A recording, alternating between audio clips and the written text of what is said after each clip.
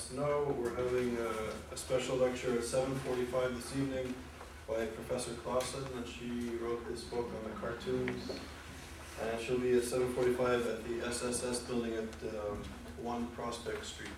It should be a good lecture. Next week, Alan Dershowitz is coming to screen a film that he was involved in the production of, called The Case for Israel. It's a good film. And Brandon Friedman is coming from Tel Aviv University. He's a very good scholar, and he's looking at ideology and foreign policy in Iran. He's based at Tel Aviv University. So that's that. Just for the few of you who are here, I'd like to reintroduce you to two of our returning scholars. Kosmina Paul and Idit Shalev have come back from last year. They're still here. They haven't come back. They're still here. They're going to be with us another year. And I'm very pleased to introduce you. So Kosmina is doing work actually in the Holocaust in Romania, and she's doing really groundbreaking historical research on mass killings in Romania during the Holocaust and just after the Holocaust. She's doing very important work. Idit is doing work on, more recently on Hamas. She's coming from a background in psychology and looking at issues of motivation and, I guess, dehumanization and what motivates members of Hamas, how they're motivated to hate and to kill. It's very important, groundbreaking work as well. And this year, Anesh Prasad is coming from Canada. He's here as a graduate student. He's doing work. He did really important work on dealing with issues of peace between Israelis and Palestinians and cultural studies and that sort of thing, and issues of anti-Semitism. And he's from Canada, which makes him a great scholar, apparently. Orlika Becker is from Germany.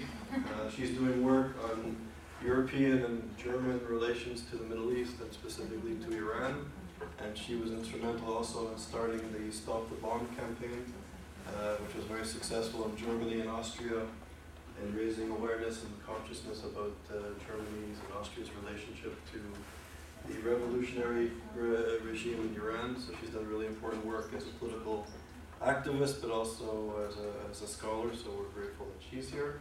And Michelle Seif is here, and she's doing work on anti-Semitism and human rights and human rights culture.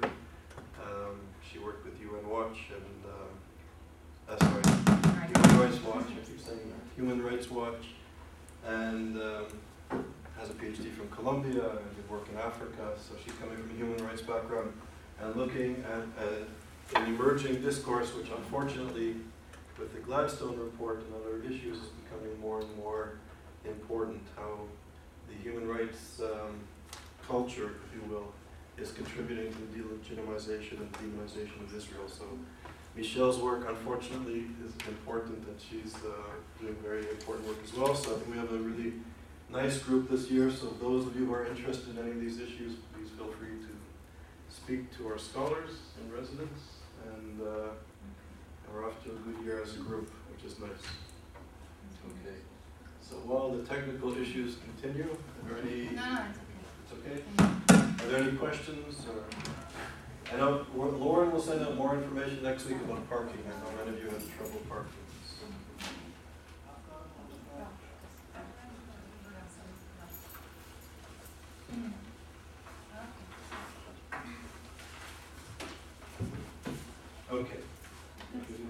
Okay, so today we are pleased to finally introduce you to Orly Rahimyan. Excuse me. Orly is from the Middle East Studies program or department at Ben Gurion University, and this year she's the Phyllis Greenberg Heidman and Richard Heidman Fellow at the Center for Advanced Holocaust Studies in Washington at the United States Holocaust Museum. Orly has a master's degree in Middle East Studies from Hebrew University.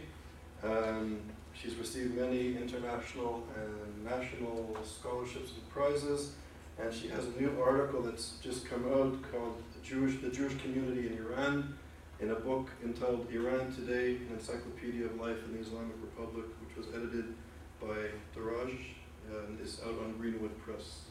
So today Orly is title is Representation of Jews in Revolutionary Iran, and obviously a very important issue. So welcome. Thank you so much.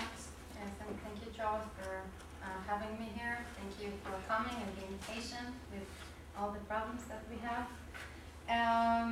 I would like to start with a quote from Roya Hakakian, the resident of New Haven, by the way, from her book, The Journey from the Land of No. She was born and raised as Jewish Iranian and came to the United States in 1985.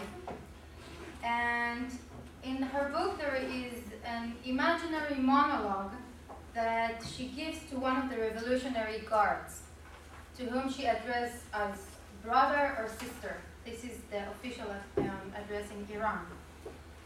And I'm quoting, "Excuse me, brother, but you don't want to arrest me. What would I have to do with politics? You see, I am a Jew. Allow me to spell it. Capital S-P-I-N-E, and then less, as in without. My mother, father, brothers, and all of our ancestors are Jews. Generation after generation of cowards. Yes, brother, only money is in our mind. Gold, to be exact. In this low market, like today, silver too. Yes, sister, arresting me would be a waste of your precious time. This book you see in my bag, some Muslim classmate gave me. Otherwise, what would the likes of me have to do with Maxim Gorky, John Steinbeck? Never heard of them? George Orwell? Psh. You look at me. Do I look like someone who gives a damn? What is not your beautiful handwriting on the wall across our door? Jehud's go home. Jehud is the derogatory way to say Jew in Iran. My real homeland is Israel. True. I wasn't born there. Went there as a child once. Can't carry on conversation in Hebrew. Don't write it or speak it with my family. Still, sister, for me, there is only Israel. Allow me to correct that I mean the occupied Palestine, as you can see.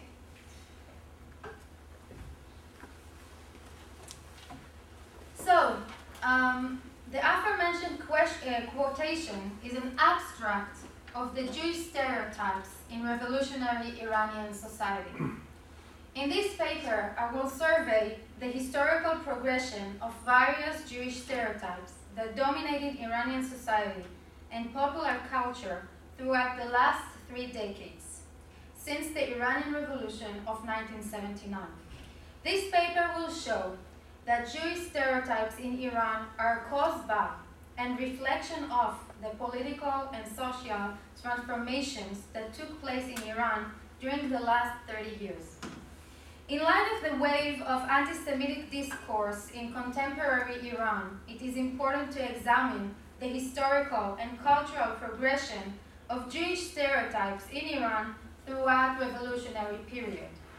This paper offers both a complex and contemporary treatment of the subject matter, exploring the multiplicity of representation of Jews in revolutionary Iran and the dispersion of these images throughout Iranian society. Before exploring Jewish stereotype, I must introduce a short survey of the historical forces that shaped Iranian-Jewish interaction throughout that time. During the 20th century, Iran experienced 2 opposite political regimes. From 1925 to 1979, Iran was ruled by the Pahlavis. This secular monarchy sanctified modern values and looked to the Western world for economic and political inspiration. During the Iranian Revolution of 1979, Iran became an Islamic republic ruled by clerics with only a nominal adherence to traditionally democratic values. In a break with the Pahlavi monarchy, post-revolutionary Iran embraced religious values, rejected modernization, and demonized the Western world. The Islamic Republic indeed ended the autocratic government of the Shah. However, the rejection of the monarchy's politics did not translate necessarily into a rejection of the cultural foundation of the Pahlavi regime. For example, to this day in Iran, Nowruz, the Iranian New Year's, is still celebrated, although it's a Zoroastrian holiday. Many cultural groups of pre-revolutionary Iran have permitted the new regime by way of cultural translations, as I will show. This research as a whole seeks to historicize and to contextualize the formation of Jewish stereotypes in Iran, focusing on a number of pivotal issues. Which images and stereotypes are specific to Jews? What are the characteristics and visual motifs? How Jew representative in Iranian media, literature, popular culture? Are there a number of repeated motifs in Iranian discourse? How were all stereotypes of Jews presented, and how new images arisen, and how does the political history affect these stereotypes? Saying that, I'm going to focus today in this talk only on the period of the last 30 years since the Islamic Revolution. My dissertation as a whole deals with the whole 20th century and trying to answer these questions. But today I'm only focusing on the last decades. In order to present a comprehensive description of these images and stereotypes, I draw upon sources such as Iranian press, television, cinema, journalism, textbooks, interviews I have conducted, pseudo-historical documents, which is text about the history of Judaism or Zionism, which trying to be historical, but depart from standard academic procedures. And I will give some examples. Theological writings and archival documentation, which I have gathered from different archives all over the world. Discussion of different images requires acquaintance with the Iranian history and society. I will first explain briefly the historical and socioeconomic reality from which these images stem, and then I will examine the Iranian perceptions which arose from this reality and ideas and perceptions regarding Jews and Judaism. Jews lived in Iran continuously for the past 2,700 years.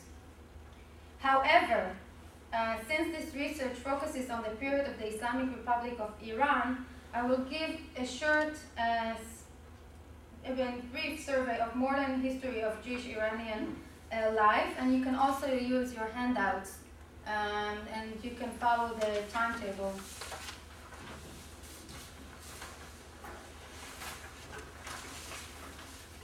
So since we're focusing today in the last 30 years, the period since the Islamic Republic of Iran, I will give some historical background and facts about the Jews of Iran. Even though on the eve of the revolution, Jews were less than 0.25% of the Iranian population, the estimate number of Jewish community on the eve of the revolution ranged from 80 to 100,000 Jews. Their economic, professional, and cultural power was out of proportion, and they were, and it was actually out of the numerical representation in Iranian society. With the outbreak of the opposition of the Shah in the autumn of 1977, what had been considered the strength of the Jewish community quickly transformed its principal weaknesses. The socioeconomic status, identification with the Shah and his politics, and ties with Israel and the United States. The Jewish community thus was viewed by the protesters as an ally to the Shah and part of the ruling establishment, and consequently as an enemy of the revolution. After the Iranian Revolution, the socio-economic situation of Jews worsened. Due to unfair laws, harassments, and economic losses, some 50,000 Jews immigrated from the country during this time, mainly immigrating to countries in North America, Western Europe, and Israel. Today, there are only 15 to 30,000 Jews remain in Iran. The exact number is unknown. They live in the three major cities, Tehran, Esfahan, and Shiraz. You probably heard about the 13 of Shiraz, the arrest of the 13 of Shiraz. They enjoy the official status of being a protected minority, dhimmi, if this notion if you know this notion, which means they are a protected minority under the laws of Islamic Republic. Official recognition of minorities was rooted in the Iranian constitution.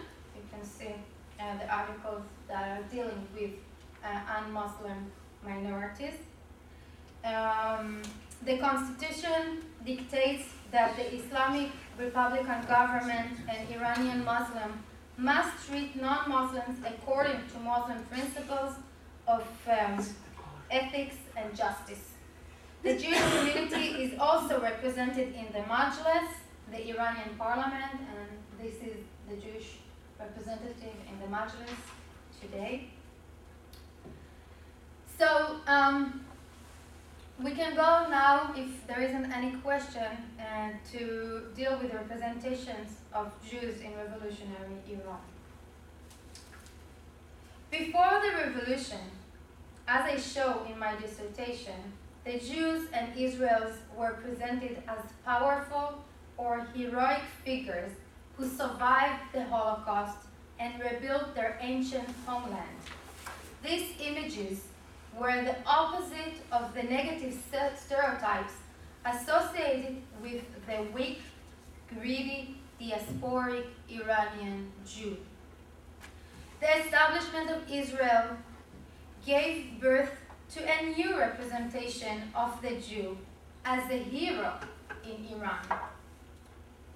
However, socio-political development, such as the Israeli conquest of the Palestinians, especially after 1967, the increase in criticism of Zionist thought, and complex attitudes about international Jewish influence and the effect of the Holocaust once again soured Iranian attitudes about Jews. These factors created an anti-Jewish backlash after the establishment of the Islamic Republic of Iran. The idea of the historic Israeli Jew that had been prevalent in the 1960s and 70s was replaced in the years after the revolution by the idea of the Zionist Jew, borrowing building blocks from the images of the dhimmi, or impure Jew, that had been current at the end of the 19th century and the beginning of the 20th century in Iran. This negative representation had been enriched with Christian anti-Semitic ideas, especially those associations made about Jews in the European anti-Semitism. Another characteristic of the post-revolutionary era is the widespread of denial of the Holocaust, which pulls Israeli and Nazi history alike in a black hole of destruction and conspiracy. The positive pre-revolutionary Jewish stereotypes have been reversed themselves and created anti-heroic Jewish images. These post-revolutionary representations reflect a reimagined revival of anti-Jewish and anti-Semitic images and the rhetoric which brought the Jewish Iranian anti-hero into creation. Now I will give some explanation that could be a good example for everything that all the conclusion I have made to this to now. So during the revolution itself, and especially after Black Friday, September 8, 1978, a day in which many Iranians were shot, and there was following Black Friday, a wave of anti-Israeli statements swept over Iran, affecting also the Jewish community. After Black Friday, Kayhan, one of the most widely distributed newspapers in the country, reported on June 12, 1979, that Israeli commando took part in Black Friday and supported the Shah. The newspaper added that Israel has recruited a group of Iranian Jews dressed in Iranian army uniforms who fought against the demonstrators. After Black Friday, cracks appeared in army lines, and the death and the public reaction to them has been described as a pivotal event in Iranian revolution, when any hope for a compromise between the protest movement and the Shah's regime was extinguished. So this is the watershed. Israel was viewed by the 1979 protesters as an ally of the Shah and part of the ruling establishment, and consequently as an enemy of the revolution. Jewish Iranian families also found themselves stigmatized during the revolution as being servants of the West and were accused of despoiling Iranian households. The well-known Iranian scholar of modern Iranian history, Ervan Abrahamian, asserts that, quote, the Jews were depicted as imperialist spies and agents. They were seen as the real power behind the imperialists plotting to take over the whole world, end quote. The reaction was quick to come. After the revolution, during the revolution, a graffiti of the word Jehud, this derogatory name of nickname of Jew, appeared on the walls, accompanied with the swastika. Not only the usage of these terms revived, but also the connection that came with them. Many negative Jewish images which has receded during the Pahlavi era from Iranian conscious resurfaced again in Iranian popular culture. Bless you. To some extent, the original stereotypes of the Jew as a cheater, peddler, coward, which dated back to the 19th century, beginning of the 20th century in Iran, reappeared after the revolution and pulled from the image's toolbox in a new interpretation. The revival of the old stereotypes are described in another story told by Hakakian. As a teenager, she was caught by the Revolutionary Guards because she had some kind of pamphlets in her backpack. While searching her bag, the policeman found a traveler's prayer in Hebrew, Tfilat HaDerech, among her belongings. And by that, he found out that she was a Jew. In response, the policeman said, "Jews are cowards. They never get mixed in politics." Ha! And we thought we had got a pack of leftists or royalists.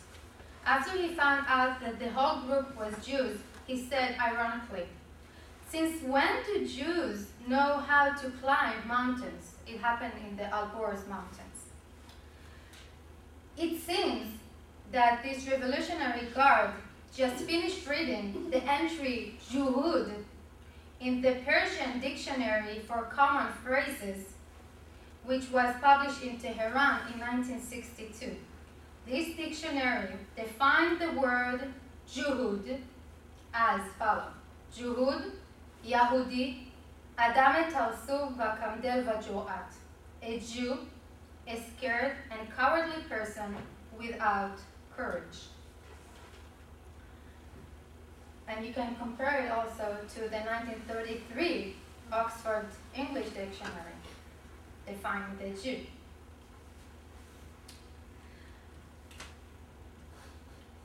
One of the anti-Jewish concepts which made a significant return in Iranian rhetoric was the idea of Jewish impurity, nejasat.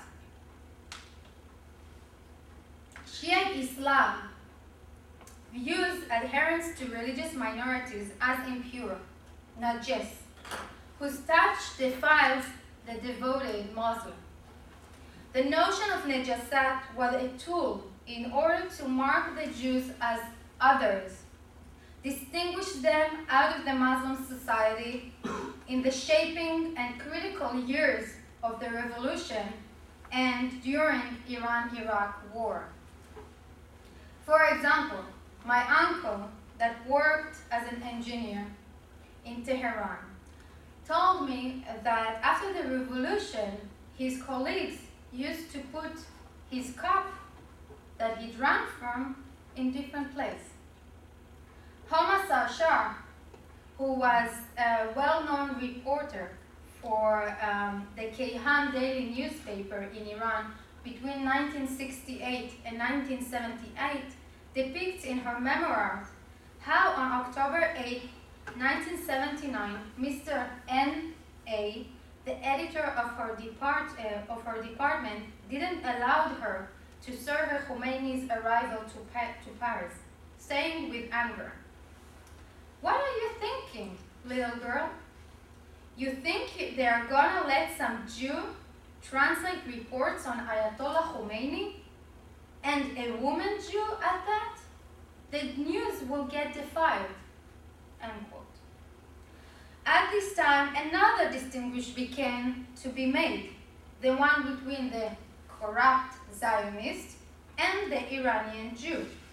Israel began to be viewed as a demonic and imperialistic called Little Satan.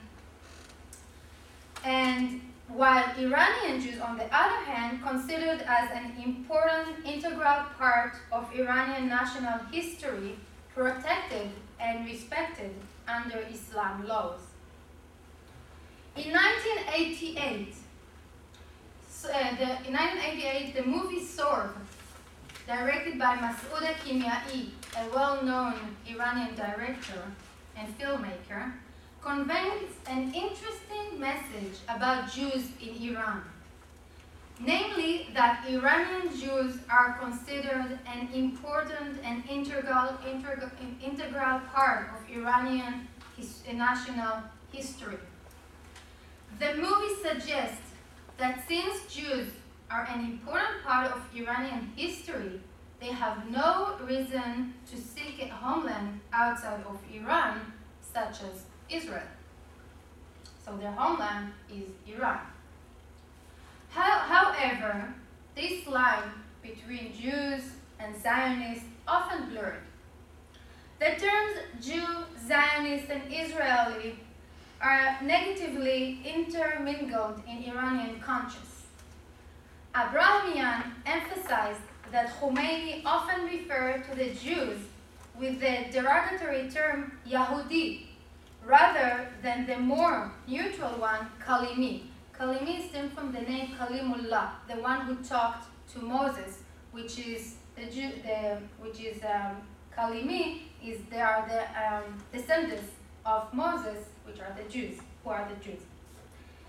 In an interview I conducted with an Iranian immigrant to New York in her 20s, she said that she recalled that the term Yahud or Yahudi had a negative connotation and suggested a connotation to Israel or even a synonym to Zionist, while Kalimi, the official terminology for Jews, had positive connotations. Through both words means the same thing. She also stressed that some Iranians distinguish between the terms and perceived it as referring to different groups. Kalimi, Yahudi are different groups. They're not the same Jewish people. The film Jews of Iran, maybe you heard about it, directed by Ramina Farahani, filmed in Iran during 2002-2003, reflects this shift in perception. In one of the scenes of the film, a Muslim student is asked if she spends time outside of school with her Jewish classmates. She responds that she prefers not to, and that she's saying, I'm quoting, because of the atmosphere that Israel has created, I'm not fond of Jews. The director keeps asking her, and he's saying, pointing out that Iranian Jews are not Israelis. To which she answers that she dislikes them because of their religious affiliation and that the Jews also keep to themselves. The blur that occurs sometimes in the mind of Iranians between Zionism and Judaism is also promoted by the extremist views of the Islamic Republic regime. A major feature of the Iranian introduction to the Protocols of the Elders of Zion, published in the 1980s by one of the institutes belonging to the regime, is the equation of the Judaism mentioned in the original protocols and Zionism, which is not mentioned in the original Russian document. The title of the book, as you can see, פרוטוקול‌های دانشوران صهیون برنامه عمل صهیونیسم جهانی. The Protocols of the Elders of Zion, a program of action of world Zionism. So the titles draws an equation between Jews, Judaism, and Zionism. Hamid Reza Sheikhi, the editor and the translator of the Protocols, states in the introduction that the Protocols are one of the most important documents for the understanding of Zionism and world Jewry. And he posits a direct connection between Israel and the international Jewish community. This actually demonstrates how the Protocols is used by the current Iranian regime to justify the struggle against Zionist Israel, which is viewed as illegitimate Western colonial entity. This idea found in the many versions of the Protocols, and the Protocols also correspond with other images of the Jews in Iran in other media. If you want to learn more about it, you are most welcome to read my upcoming article about the Protocols of the Elders of Zion in Iranian Political and Culture Discourse in the upcoming book published by Esther Webman. The Protocols of the Elders of Zion, the 100 Years Myth and its Impact. As mentioned above, although a distinction was made, Iran's public culture is not innocent of anti-Semitic images, even against Iranian Jews. The image of the Jewish peddler going around to Muslim houses in order to sell his merchandise returns to the cultural prominence by the Iranian cinema, by means of the Iranian cinema. In 1991, the award-winning movie Pardei Aha, The Last Act, Best Film, Best Director in the Fajr International Film Festival, the most important film festival in Iran, Muluk, one of the major characters in this film, prohibits her brother Kamran from being cheated by a Jew when he attempts, her brother Kamran, when he attempts to sell his antiques to this Jewish merchant called Eshach. I'm going to show you this clip so you can see it yourself. Do you want me to turn off the lights?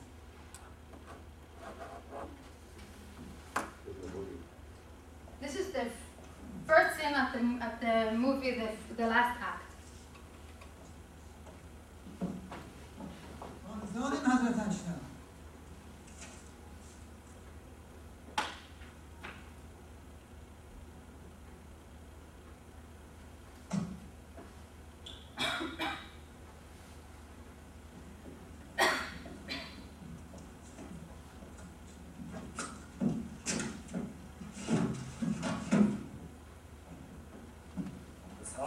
فرمایش بفرمایید. 3 روز تأخیر. فرمایش حضرت عجب برای تعیین وجه. یا سر تو آخرای پا منفعتری بند بوده. منفعت؟ بابت اصل مایه باید سگ میزن. نه. رضای چی حضرت عجب؟ خونه رنگ. شده تا باید فرمایش کنید قصور بشه؟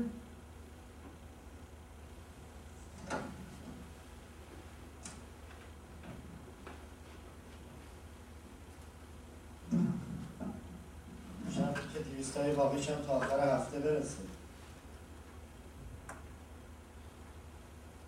همین 4 برابر قیمتی که با حساب کردم حداقل. نه آقا برای اینا 300 بیشتر انجام نیست. اسحاق سر مبارک قسم فقط محض خاطر کلامتون وگرنه توی این روزگارش نیستن.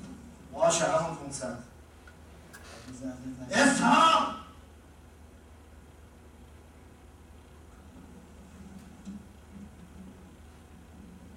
مگر اینکه مرحمتاً اون 2 تا ناصری هم بهش اضافه بشه.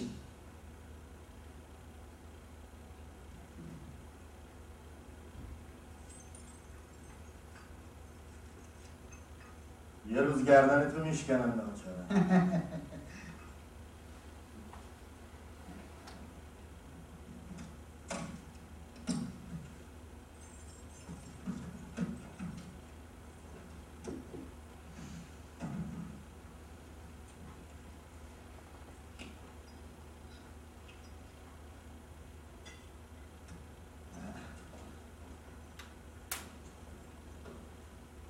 نفت چقدر بود؟ 500 تا مثل میریم خدمت سرکار همشیره ها؟ 400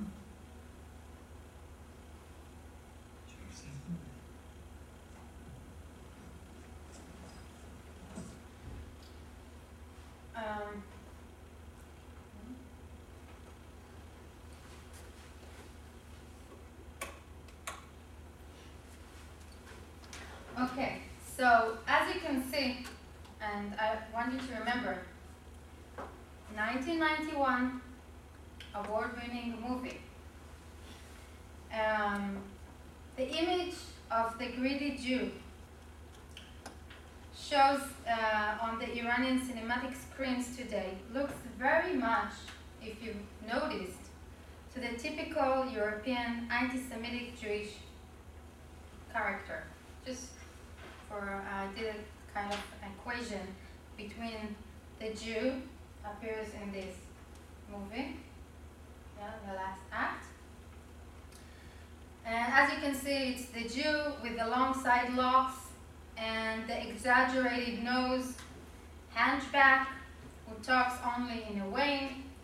And this image resonates back to the film Jude Zeus, produced in 1940s in Nazi Germany.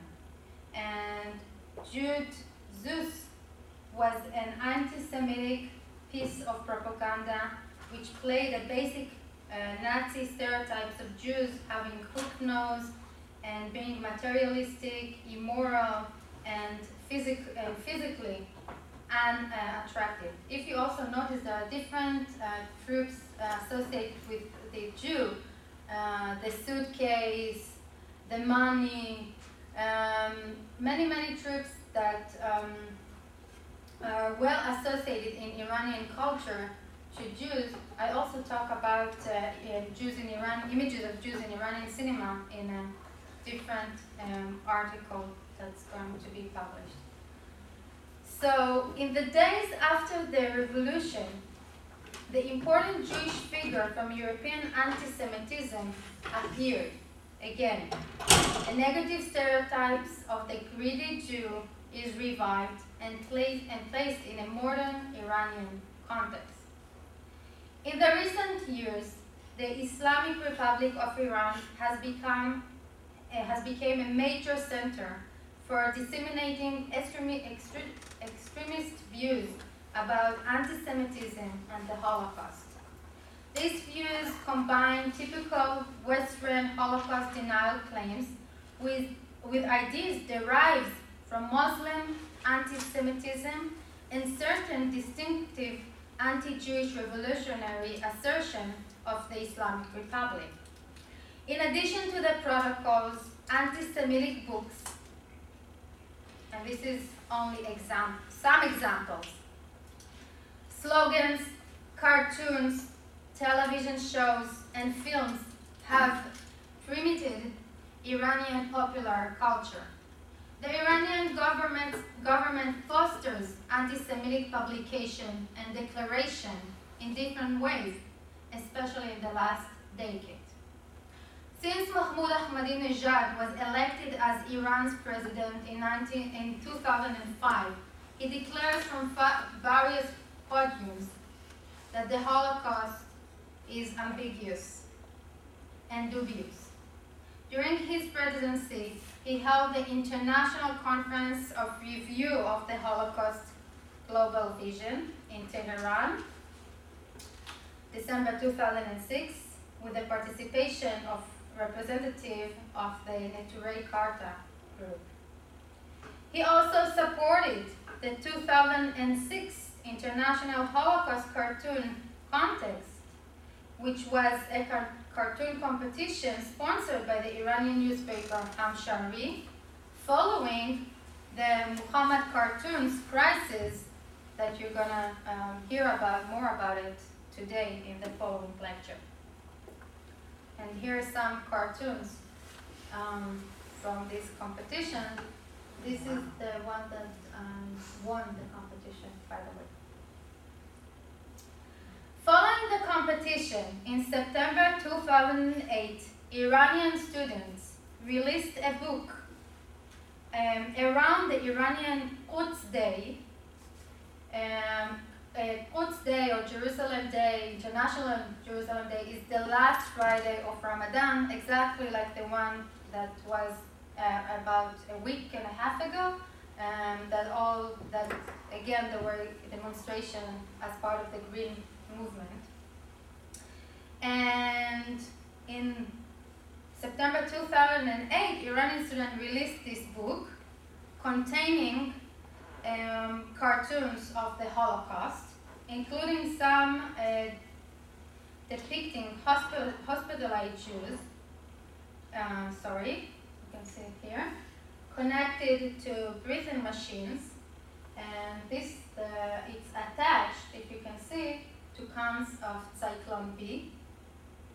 Notice the image here on the book cover, and as you can see again, Jew with a hooked nose, side locks, dressed in a Jewish traditional Orthodox clothes, black and white suit, and black hat, which has, by the way, nothing to do with the way Iranian Jewish characteristics in Iran wear. You can see, for example, paint from the beginning of the 20th century depicting Iranian Jews, and this is how they look like. By the way, if you wondered where I work these days, so this is a cartoon, one of the cartoons from the Holocaust book, and it depicts the Holocaust the United States Holocaust Memorial Museum, as you can see, Musée Holocaust. And you're probably asking yourself, so what I'm doing there? So here is the answer. This is me. So Iranian regime does not stay only in the public sphere, but also penetrates into textbooks issued by the Ministry of Culture and Islamic Guidance. According to a report of the Center for Monitoring the Impact of Peace, CMIP, Iranian books about modern history contain very brief references to Jews and not a single mention of their culture, history, including the Holocaust, or achievements. Rather, the books claim that Zionism attempts to achieve Jewish world dominance. The report shows that there is one instance where a picture in story appears in a third grade pupil book, and you can see this is the picture. Equates the Jewish symbol, as you can see here, on the Star of David with the garbage man. And it seems, if you can take a look at this image, it seems that the garbage man in this story, echo back to the idea of the impure Jew. Let me explain. As I previously discussed, after the revolution, perception of religious minorities, mainly discriminatory perceptions, were widely circulated. Among these perceptions is the idea that Jews are impure, najis, both personally and spiritually. One of the terms of abuse being used against Jews is Juhud al-Kasif, dirty Jew. The illustration from this 2004 children's book placed again the impure Jew at the bottom of the society of the social hierarchy. The Jew, according to this book, is filthy, a pig cleaner, and a coward who can be overpowered even by a bunch of little children running after him. If you will notice here, in Persian, the assignment in the book asks if the children would like to tell the story. Dustari dastan wa ta'rif kuni. And it's proving that this representation of the Jews is indoctrinated into Iranian children from an early age. And also it asks the children to use some cultural codes, as you can see from the next stamp that issued in 1991 by the Islamic Republic of Iran on the occasion of the International Child Day. I will talk a little bit about this symbol of the Star of David. Already in the 1950s even, we see that the Star of David being interpreted as a proof of Jewish attempt to control the world. However, and this also continues into the area, of course, following the revolution. However, we can also see that during the Pahlavi era, the Star of David has some other interpretation of admiration for Israel, of Israeli independence, as you can see in the cover of a travelogue from 1956. But after the revolution, we find books that the symbol of the Star of David is the symbol of Zionism, desire to control the world. You can see it here, all over. And this is another book that actually was written by the end of the 1960s, was published in the beginning of the 1980s. Originally, the name of the book was Velayat Israel, Israel County, if I translate. Can be translated this way. And here, up in the 80s, the name was changed to Velayat Israel. Okay, the death angel, Israel is, instead of Israel. So also for this reason, we find many cartoons in the International Holocaust cartoon context dealing with the theme of the development of the Star of David out of swastika, and they made a connection between the two symbols. The Zionist actions and their aspiration are compared to those of the Nazis. Israel and the Zionists won't hesitate to trample anything in her way to global expansion. In the caricature, this one, from the Holocaust cartoon book, the patient who is being written, this one, is covered with a flag, the Israeli flag, as you can see. And it's not used only to identify him as a Jew, but also as a metaphor for the state of Israel, that her basic existence relying on the Holocaust. This is why the denial of the Holocaust is a major instrument in the hand of the Iranian regime. Since, if not for the Holocaust, the state of Israel didn't have the right to be established. Holocaust denial drops the ground to Israel's right to exist, as you can see in this cartoon. The current Iranian regime asserts that not only did the Holocaust not happen, but if it did, as some of you might have seen in the CBS interview with Ahmadinejad last week,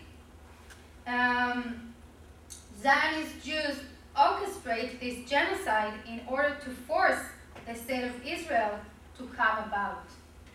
This idea is well presented in the series Madar Sefter Zero-Degree Orbit, that was screened in Channel 1 between April to November 2007. It's a series about a love story between Habiba Talsan, this guy, who is a Muslim Iranian man, and Sarah Strock, Jewish woman living in France.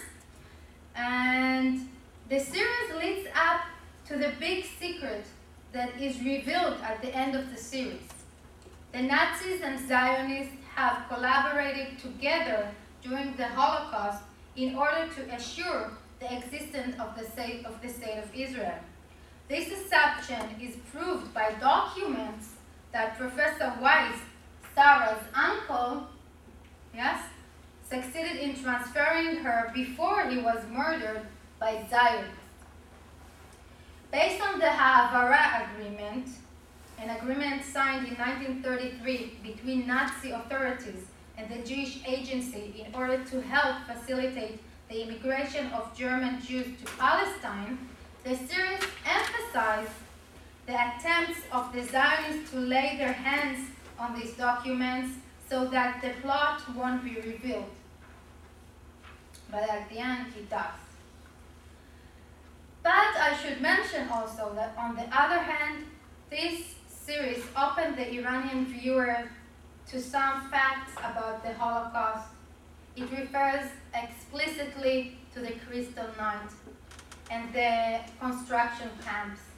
Moreover, the series deals with some other issues, such as the differentiation between Zionism and Iranian Jews, the place of Iranian Jews in Iran, the Palestinian-Israeli conflict, and Iranian policy during World War II, and some other issues I won't deal with right now. I just want to, before I'm going to end this talk, I want to show you the last book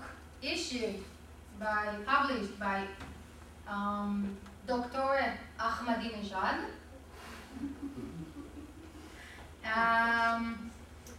It was recently published, May 2009, and since I've been in the United States, I was able to order it from Iran. And it was published in Iran by the Center for Research and Documentation of the Republic's Presidency, entitled, as you can see, Downfall of the Holocaust Myth.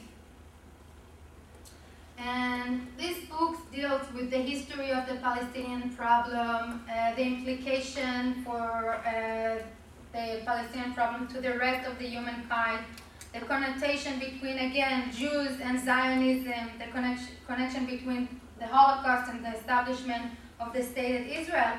And finally, the book analyzes the important role of the unity and revolutionary Iran in freeing the holy city of Jerusalem. Ahmadinejad makes it very clear that this land is Palestine, and again, a connection can be made between Israel and the Holocaust and the legitimacy of the state of Israel, or the unlegitimate state of Israel. To conclude, the idea of worldwide Jewish or Zionist conspiracy was born out of historical circumstances and recycled according to different political and historical contexts in the last decades in Iran. The Iranian regime goes even further and combines revived images in order to show that the Zionist conspiracy is motivated by greed and that Zionists use the Holocaust as an excuse in order to steal a piece of land from the Palestinians for their own. Old stereotypes return to the screen, but they have been formed in order to serve the new socio-political circumstances. These different sources created a sophisticated and multi-layered world of Jewish representation in the eyes of the Iranians. Thank you for your attention.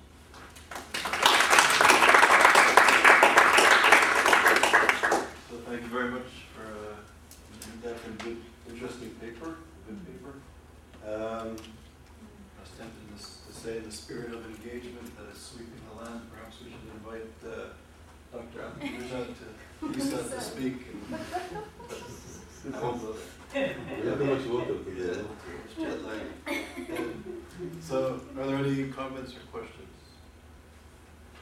Professor Khan. I just wonder, from your assessment of the situation or the atmosphere in Iran,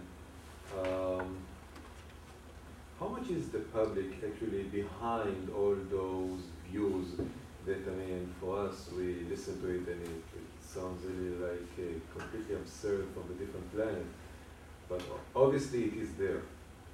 How much of it is actually taking grip of? Thank you so much for your question, because it's a good question about the reception of these images in Iranian public. So first of all, as I mentioned, this Iranian girl who said, I don't want to have any connection with Jews, because they are this and this and this, and she didn't pronounce it, and she didn't say it explicitly, but you could see that she is very hesitated and very don't want any connection with the Jews at all.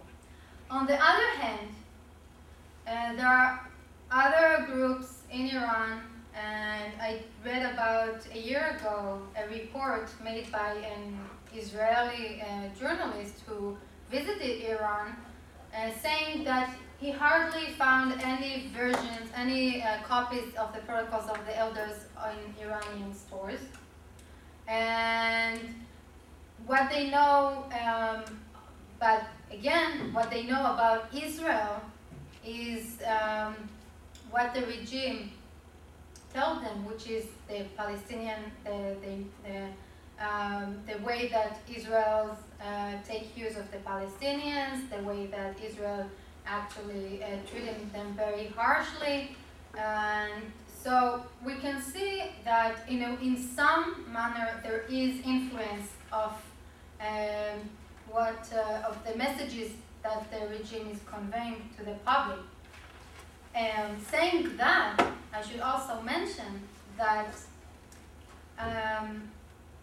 Israel in some way became, especially lately, in the light of the Green Revolution, a tool by the hands of the demonstration. Let me explain. During the Shah's time, if you were pro-Israeli, you probably were pro-Shah also. This is why I show in my research, after the Israel-Iran soccer match in 1968, a year after the Six-Day War, there was a big demonstration after this soccer match, in which, by the way, Israel lost, in front of the US Embassy,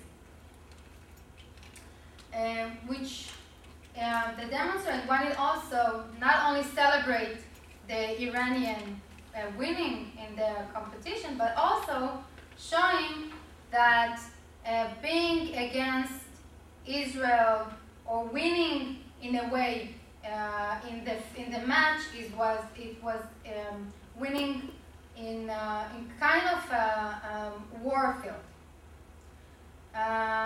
So it was also, Israel was used in order to be anti-Shah, the Shah's policy, which meant the connection between Iran and the United States and Israel.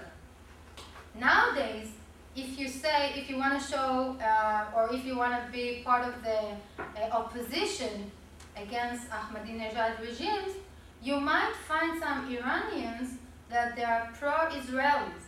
Maybe they don't show it publicly, but for example, in the last Ruze Gotz, when they started demonstrating, and when they started to say Mar Bar Israel, there were others who started to say Mar Bar Rusiye, Mar Bar Turkiye, Mar Bar other countries, in order to weaken the sound of other voices, the voice of Mar Bar Israel. So, but saying that, they wanted to say, we're not against Israel, we don't have anything against Israel, we are opposition to the regime. So in a way, Israel is sometimes a tool in order to express either you are pro or against the current regime.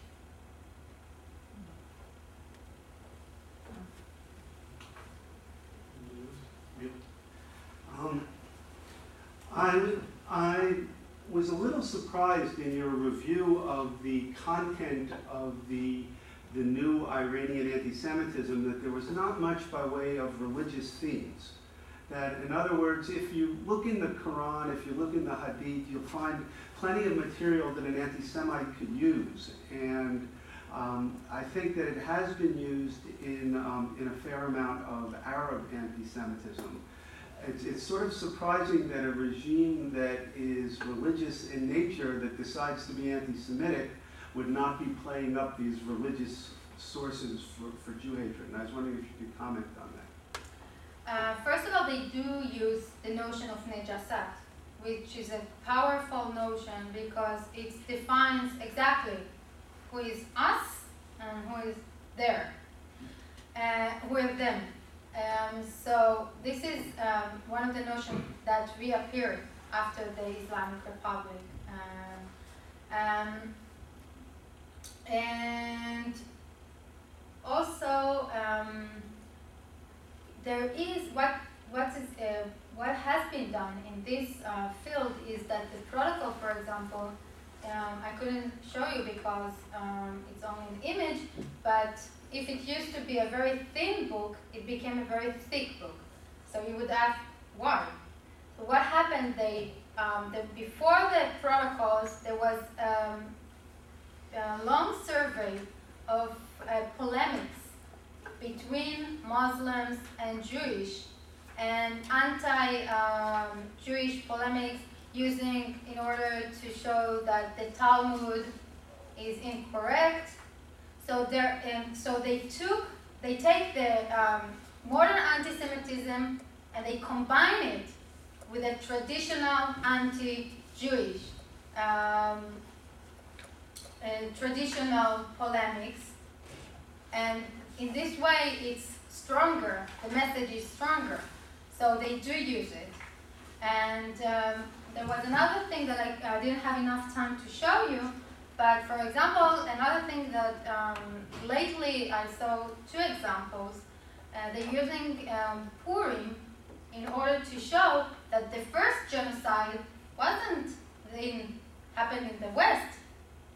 It wasn't the Holocaust. It wasn't the genocide that the Jews did in Iran, killing these 75,000 Jews, if you remember in the chapter 9 in the Esther's book. And so again, there is this use of holy book in order to convey anti-Semitic messages. And again, also a lot of books are translated from Arabic.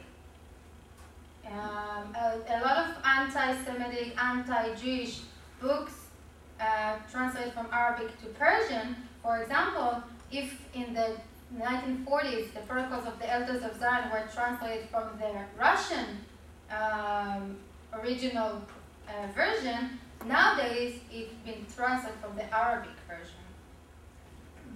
Just as a point of information to Neil, I think the rejection of the regime, the rejection of Israel by the regime, I think is based on religious precepts, i.e. that the other Jews are not, it's not recognized that others control Islamic space or have self-determination over Islam. So this is what, so pre-67, post-48, there's a rejection of Israel based on religious grounds, or a narrow reading of religious text. Yeah, and dhimmi, that the perception of dhimmi is a protected minority, and it should be protected by Islam. And for this matter, he couldn't have his own independent country. Thank you for this remark.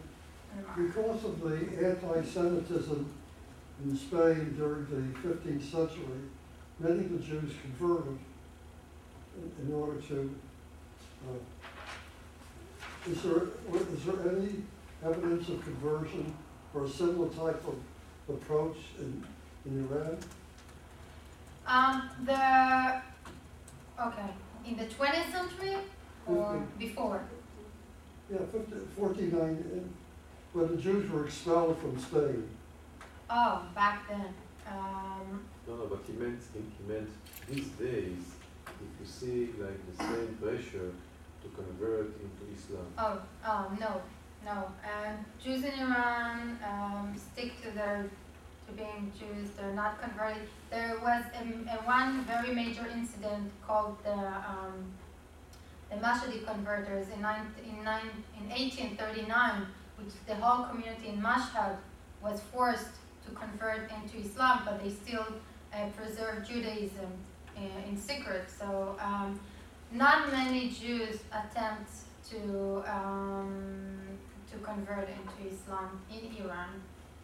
I should send you a paper. I just received a paper, and this is not my area of research, by a Swiss scholar who's comparing the reform movement within Judaism in Germany to the Baha'i movement in Iran in the 20th century, and how a lot of Jews became Baha'i, and this is sort of the Reform Judaism, the Reform Judaism of Iran is But very fascinating. nowadays you won't find a lot of Jews that converted. This was very during the 50s, a lot of Jews converted into Baha'ism, because it was an easy way to still be, you can still practice Judaism while you're being a Baha'i, but you're not associated anymore with all these Jewish stereotypes.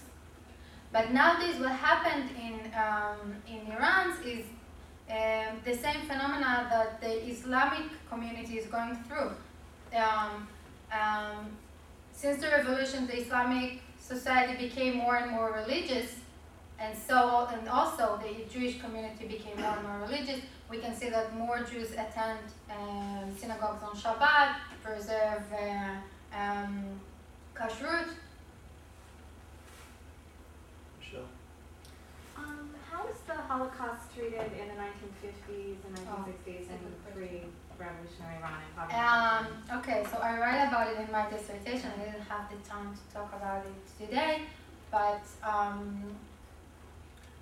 during the 50s, and especially after Eichmann's trial, many books about the Holocaust were published in Iran. And do I have time? Maybe I can show some images? Sure. So I can, if you'll just give me a chance, I can show some other.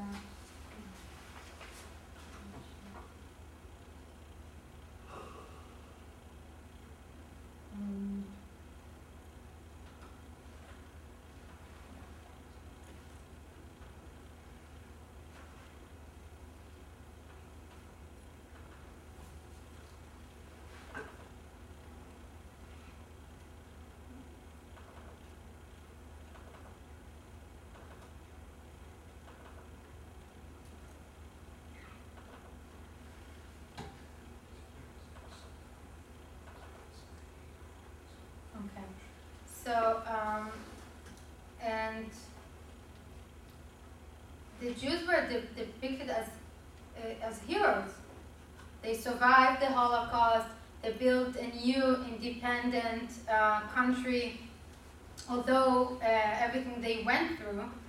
And many books were published about the Holocaust, partly by the Jewish community, but also by Iranians.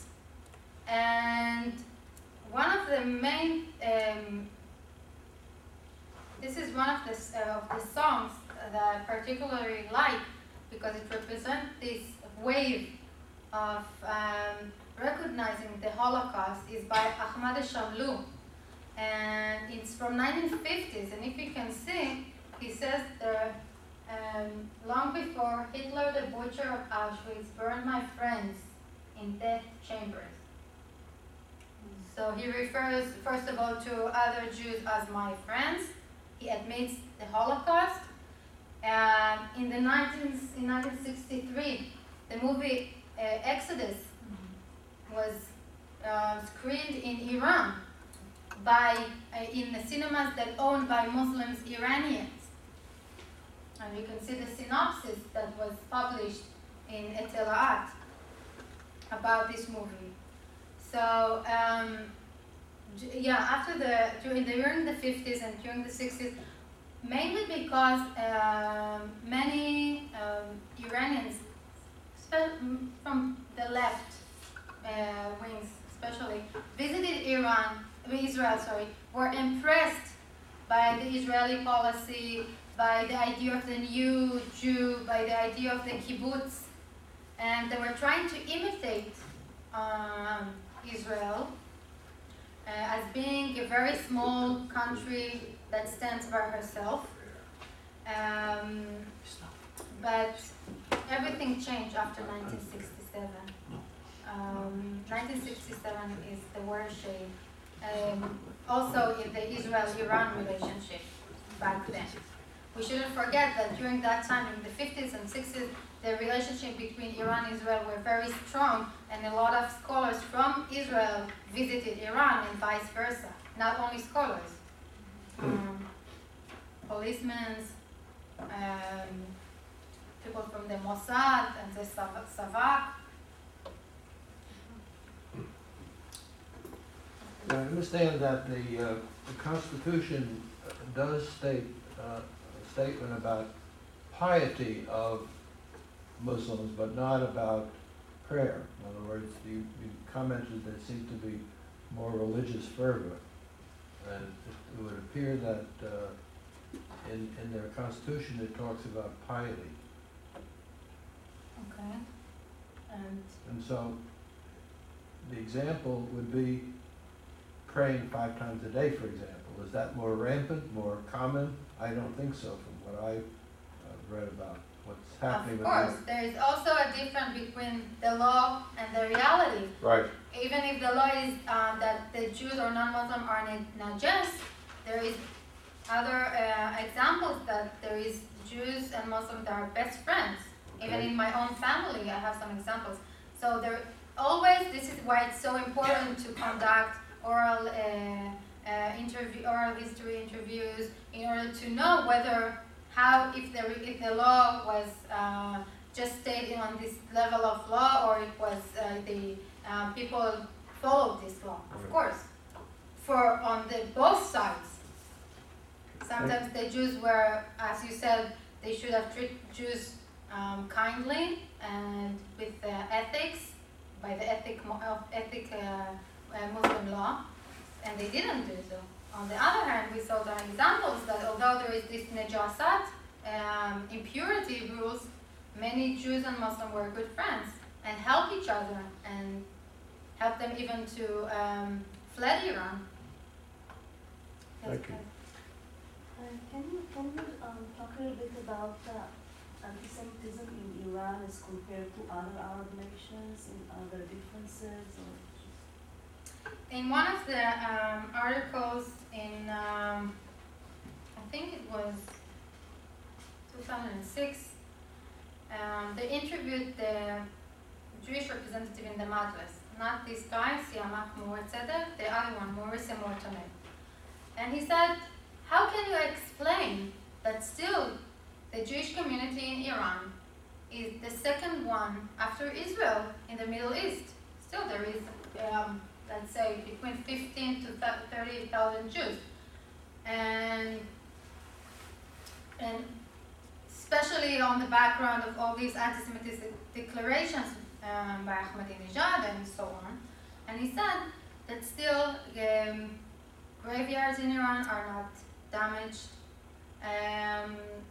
There is respect to Jews, and the number of incidents, for example, in France, is much higher than than anti-Semitic accidents in Iran itself. So how can we explain that? Because they do draw the line that distinguish between Jews, Israelis, Zionists, and Iranian Jews. They are protected. That's what they Some will say also that Ahmadinejad uses the Iranian community in order to show that he doesn't have anything against Judaism, as long as they live under the Islamic laws.